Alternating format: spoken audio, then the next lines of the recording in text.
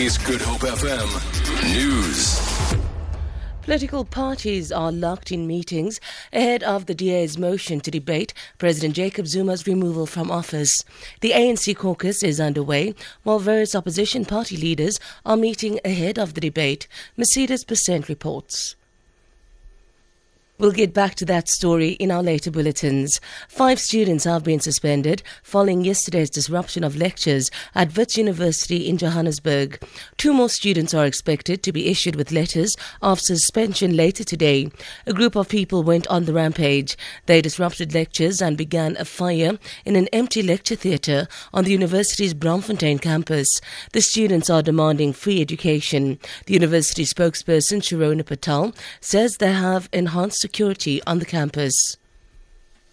The situation at the Wits University campus remains calm and peaceful this morning. Lectures have continued, although there is additional security at all the universities exercising access control this morning. This means that only staff and students with access cards will be allowed onto our campus.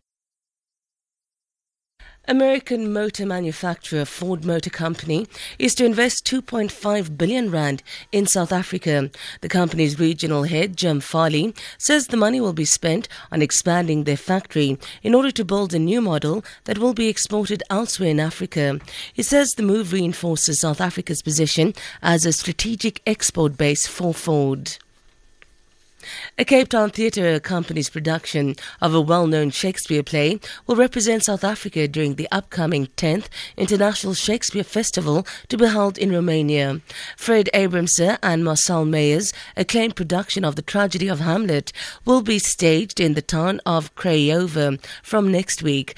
The fest this year coincides with the commemoration of the 400th anniversary of the poet's death. The prestigious event consists of about 50 events by over 12 countries. South African audiences will have to wait until next year to see the Abramse and Meyer production before it heads off for the tour of the USA. For Good Hope FM News, I'm Sandra Rosenberg.